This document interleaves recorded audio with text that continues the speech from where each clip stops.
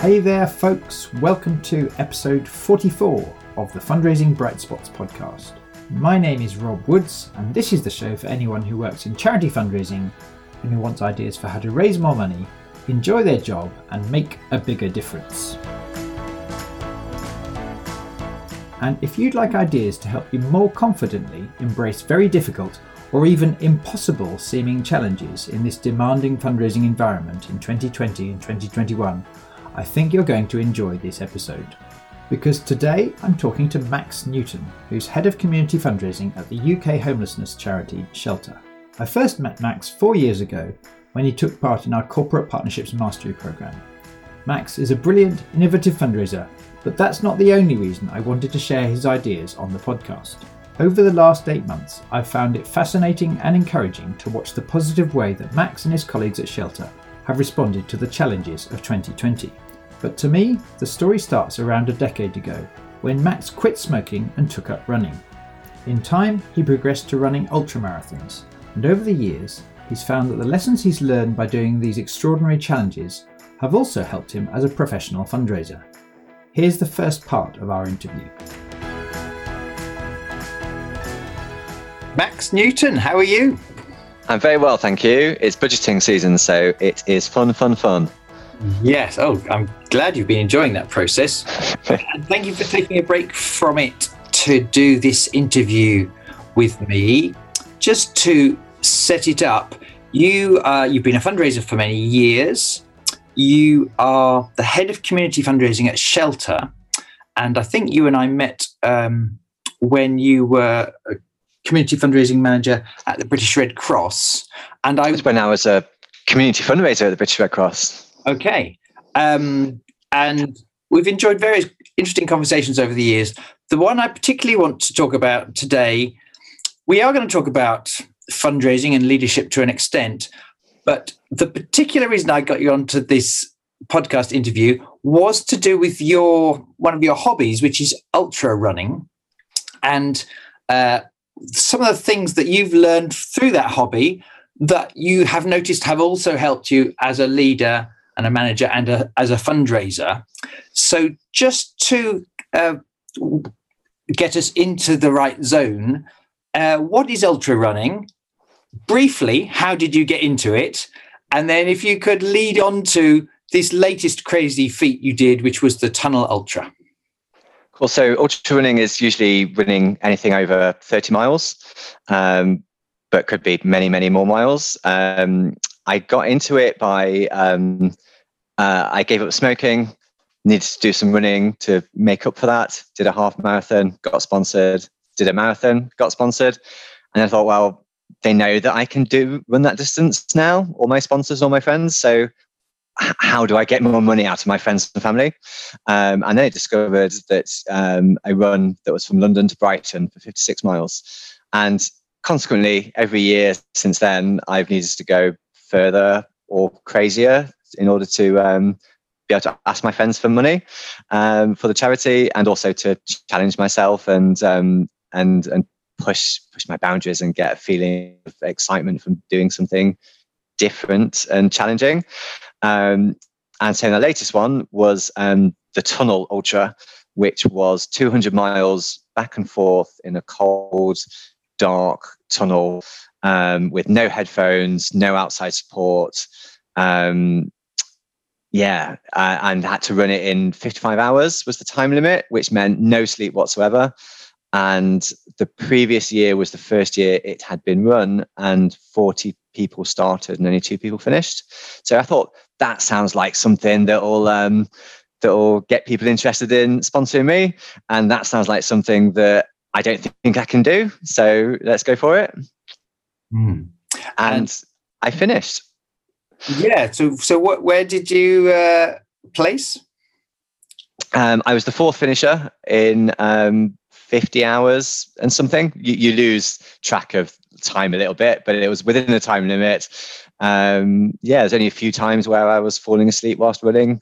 It was an amazing experience. Got to do a bit of thinking, but also thinking about nothing for quite a bit of time, and raised a nice amount of money for the British Red Cross. Yes, and I can vouch for the power of choosing something that's just a bit different or a bit harder than people think one should be capable of doing, and the effect that has, given that your main motivation you've talked about so far has been how could I get more sponsorship money, the effect that has on someone who might be willing to sponsor you, it absolutely worked, because you let me know in advance, and I think I sponsored you just before you started, which was at Friday tea time on a Friday, and then I set off running, and I think I just I may have mentioned it to my family, but I remember getting up on the Saturday morning at a little, I was a bit annoyed that I'd woken up earlier than I wanted to on a Saturday morning and mildly grumpy at 7:30 or whatever. And I at some point I checked what was going on social media, and it just jolted me that I'd had my 7 hours sleep or whatever, and you'd had not a single moment's sleep, and you'd run so far 2.5 marathons or something, and you still had another, whatever it was, 140 miles to go, 150 miles to go. And I tried to get my head around that truth. And as I was trying to do that, I explained it to my son, and he said, "What? I thought the most you're allowed to run is a marathon. Isn't that 26 miles? And just the two of us, we felt that our understanding of the limits of how much a person can run for, we were just wrestling with that. I'd heard you tell me 200 miles, but it hadn't truly sunk in that you were now going to have to keep going for the further 2 days or whatever. And my whole family on Sunday afternoon kept asking me, how's he doing? How's his knee? He's on the 186 mile mark. And his knee is agony, but his dad said he's going to do his best to finish. And so my whole family cheered when your dad tweeted you'd got over the line 200 miles. And that had several effects. It caused us to sponsor you a second time, including my son wanting to, Daddy, can I sponsor? From his piggy bank. Yeah. And on Sunday morning, him deciding to go for he's a sporty boy anyway, but he decided to go for a run. He's never gone for a run before when there hasn't been a ball around. So it just had this effect of capturing our imagination. And I think, so that's part of why I can see how it's enabled you to raise a lot of sponsorship money for good causes over the years. I guess a key thing I want to get into for this interview is, what are some things that the doing of this hobby that most people would flat out say is just not possible, because 26 miles is really hard, maybe 50 miles is hard, but 200 miles with barely sleeping, it's either in the category of extraordinarily difficult, or many people actually, until they heard this interview, may have said it was just not possible. The act of you gradually in the last 8 to 10 years pushing those limits and discovering that these things are possible, I'd like to know what lessons you have learned along the way in this journey. And because I know that they've helped you as a fundraiser and a fundraising leader. So over to you, really. What's one of the lessons that you're now a little wiser on than you would have been 12 years ago before you started this hobby? Yeah, it's good questions. And I think like the one is to take the leap of faith, to look over the parapet at that's something that is scary. And so every time I've signed up for these runs, it's been scary for me and difficult to do. And but it can be done because other people are doing them. So I guess there's sort of two bound up in there. One is sort of in the workplace, in fundraising and in leading a team. There's, we could make incremental increases in our income budget, by 3% year on year, or we could really go for something. We could go for transformational change. We could, really seek out that partnership that will create something really, really massive for the organization and immeasurably help the lives of so many more people. But that's scary because that's sort of almost like trying to bust out of what the organization, the sector, society says are the limits, the maximum that you can do. And yeah, they're artificially imposed limits and restrictions. And yeah, we've definitely seen that with some of the big emergency appeals that we had at the British Red Cross. And right now we're talking about transformational change, and that's quite scary. And like, how much money do you need? How many hundreds of thousands of pounds do you need to create this huge transformational change in your department? And that's quite scary because that's not what I've been used to. So right now I'm sort of leaning on the lessons learned from taking a leap of faith, but obviously with planning and good reason and etc. And I think very much related to that, like I said, there are other people doing it. And a real key thing in terms of the ultramarathon running and in fundraising, in leadership, in life, I guess, is who are I think you would call them the bright spots. So who are the people that are already doing it? Who are the people that are showing that these limits aren't the limits that you can do, whether it be running or anything else?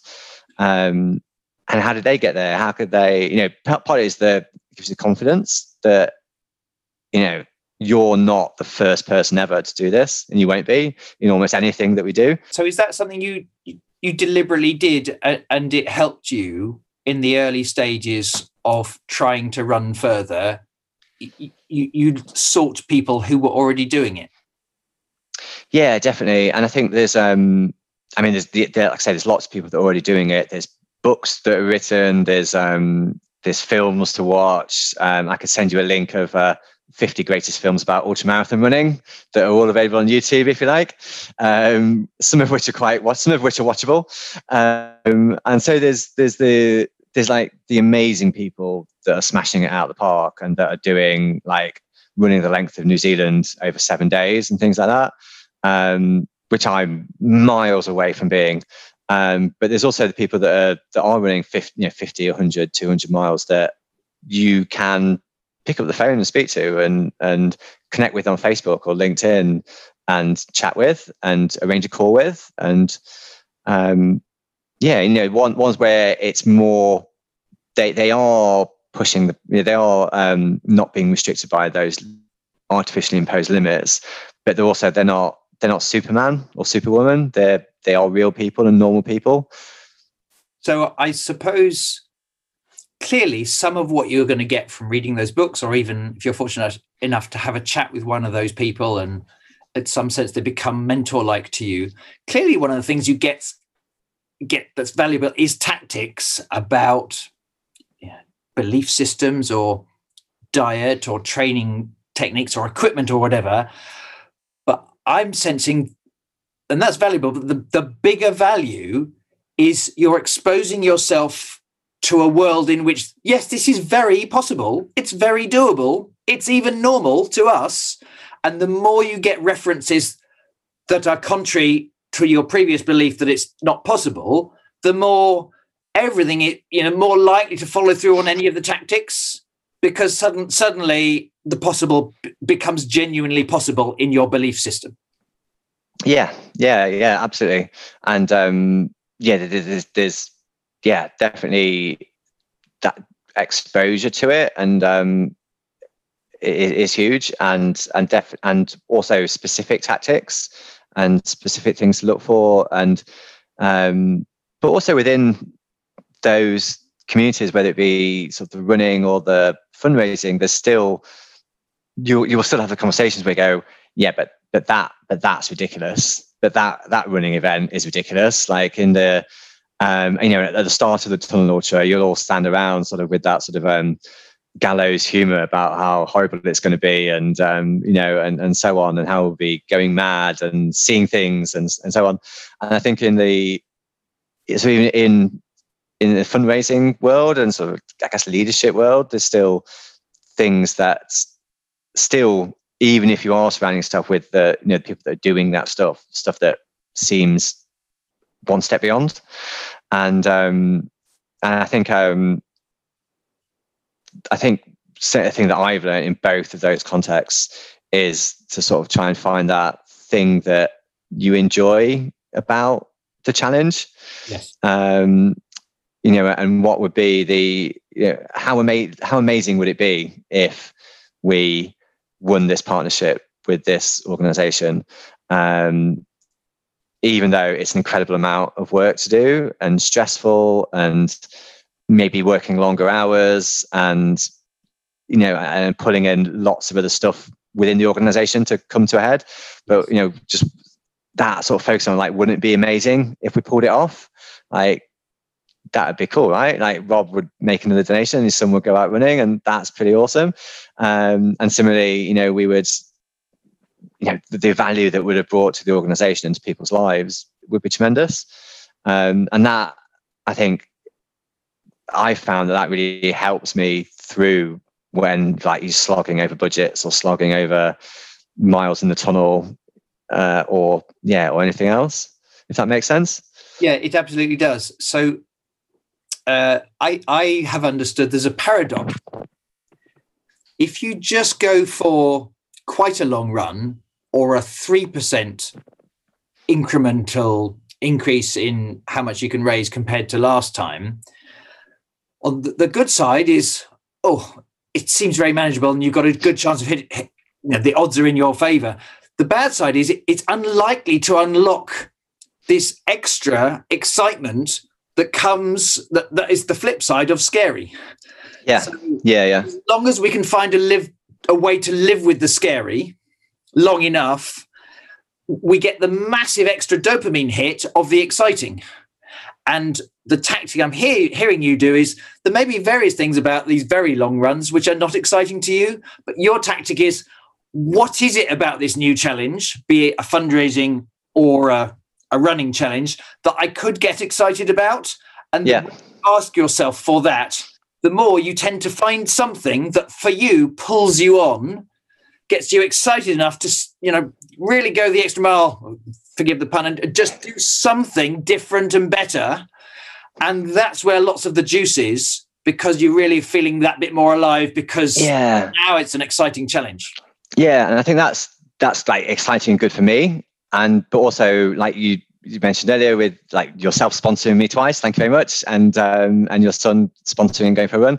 But like it's exciting for the people as well. Like you watch, I know there's a thing in ultramarathon running about dot watching, so you can log in and watch the dot and see how far somebody's gone, which must be terribly, terribly boring, but perhaps not as boring as running through a tunnel.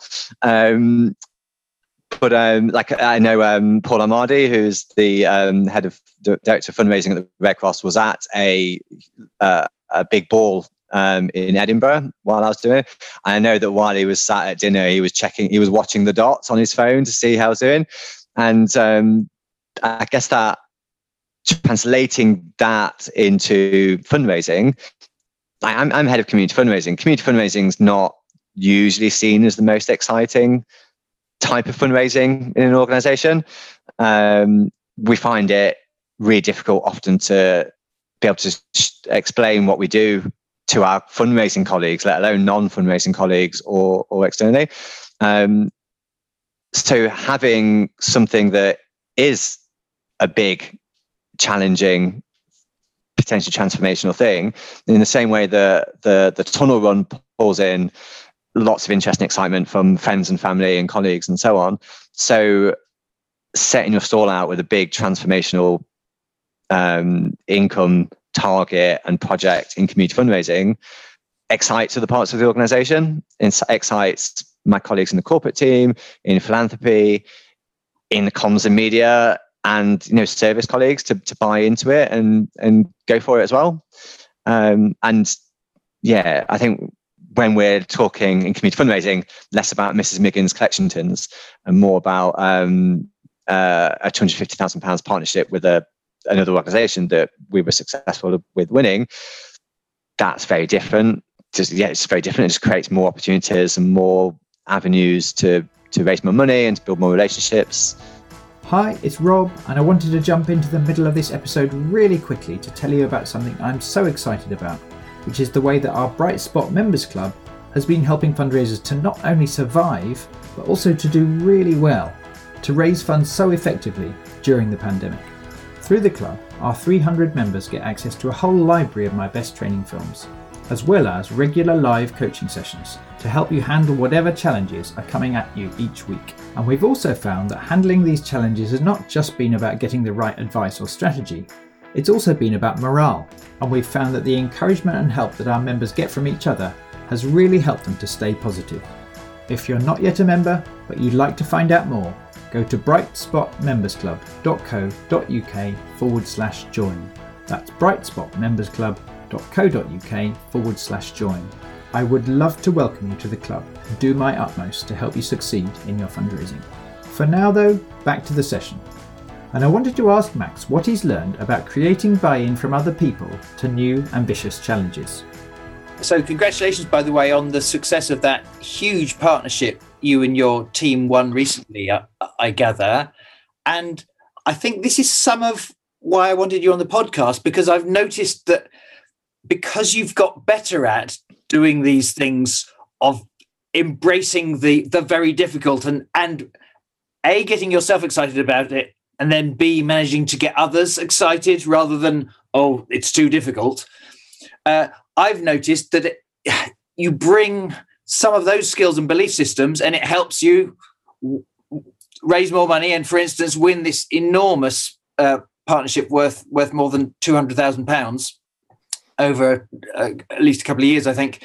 So is there anything else you've learned about how to communicate the excitement of a thing and help people overcome the belief that it's scary or not possible?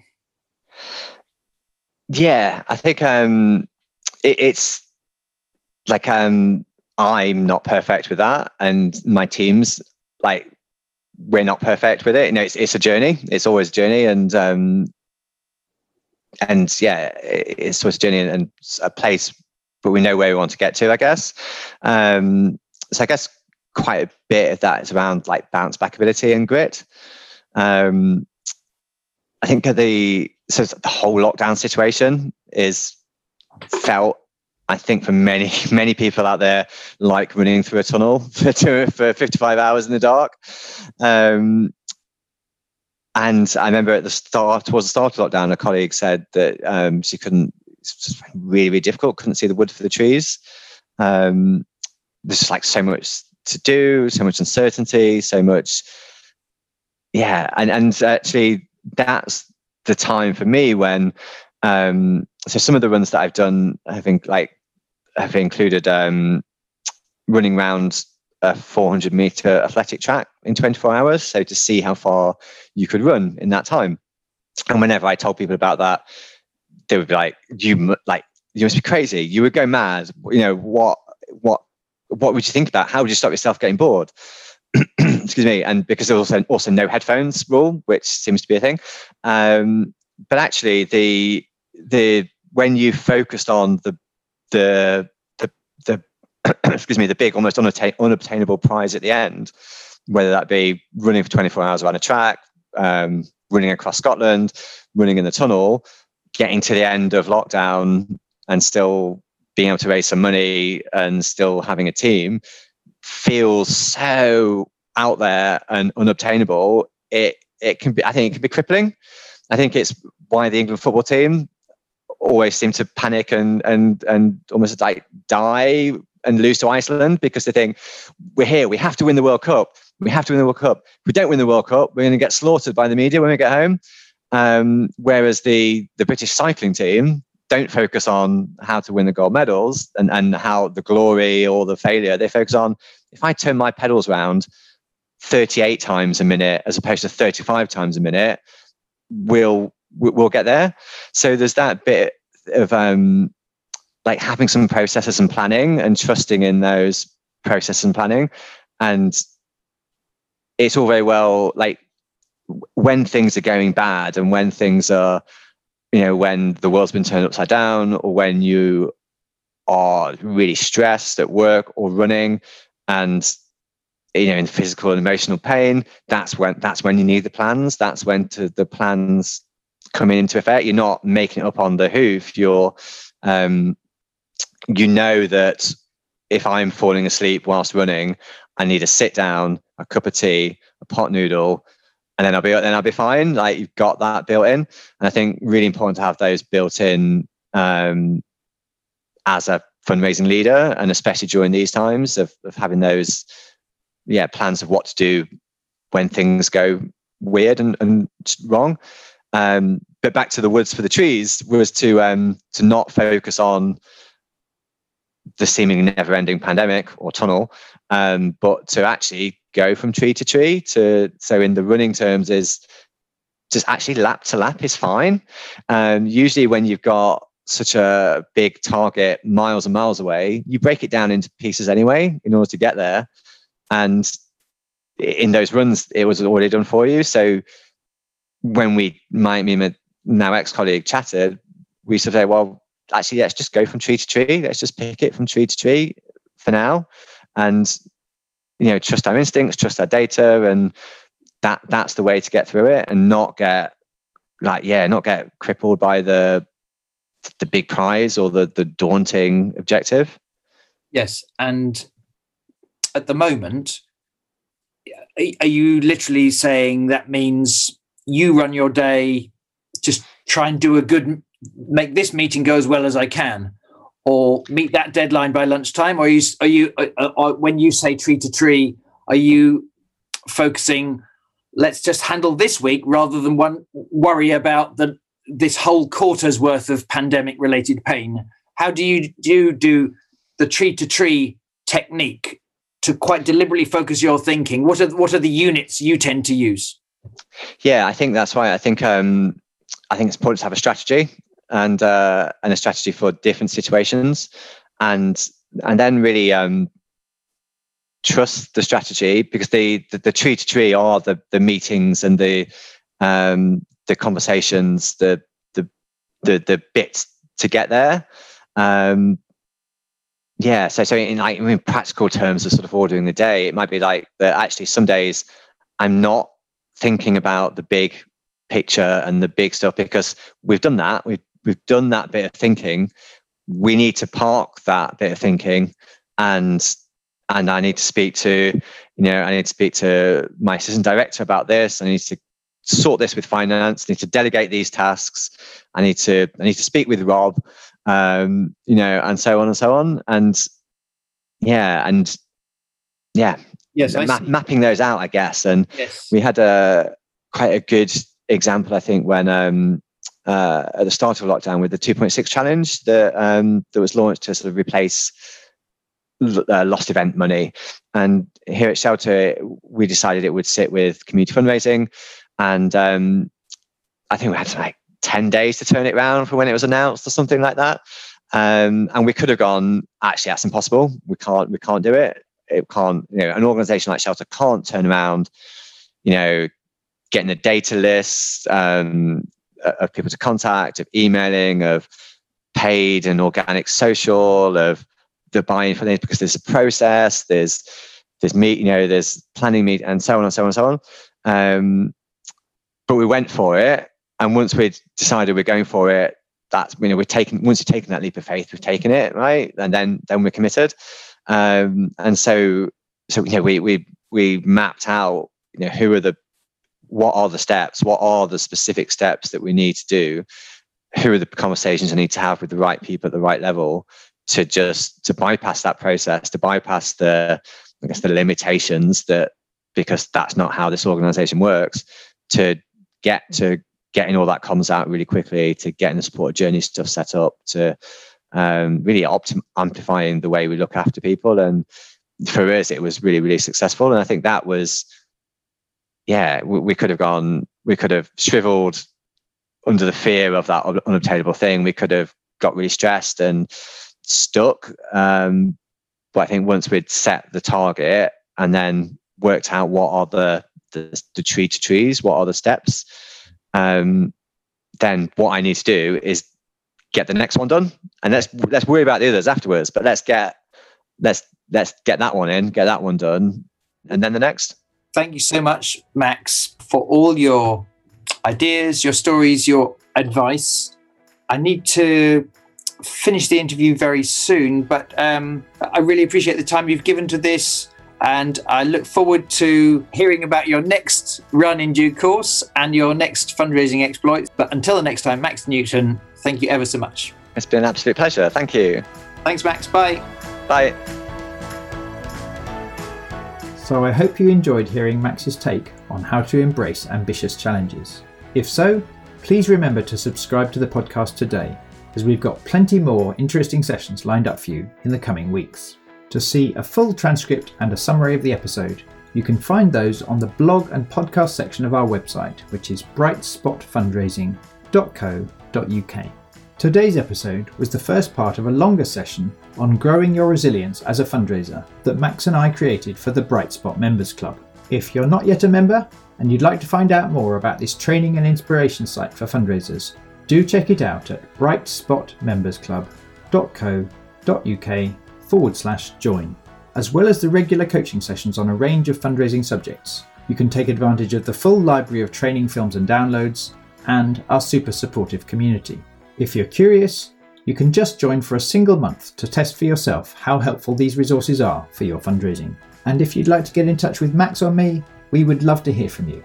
We're both on LinkedIn, and on Twitter, Max is at Maximo Newton with a capital M and a capital N, and I'm at Woods_Rob.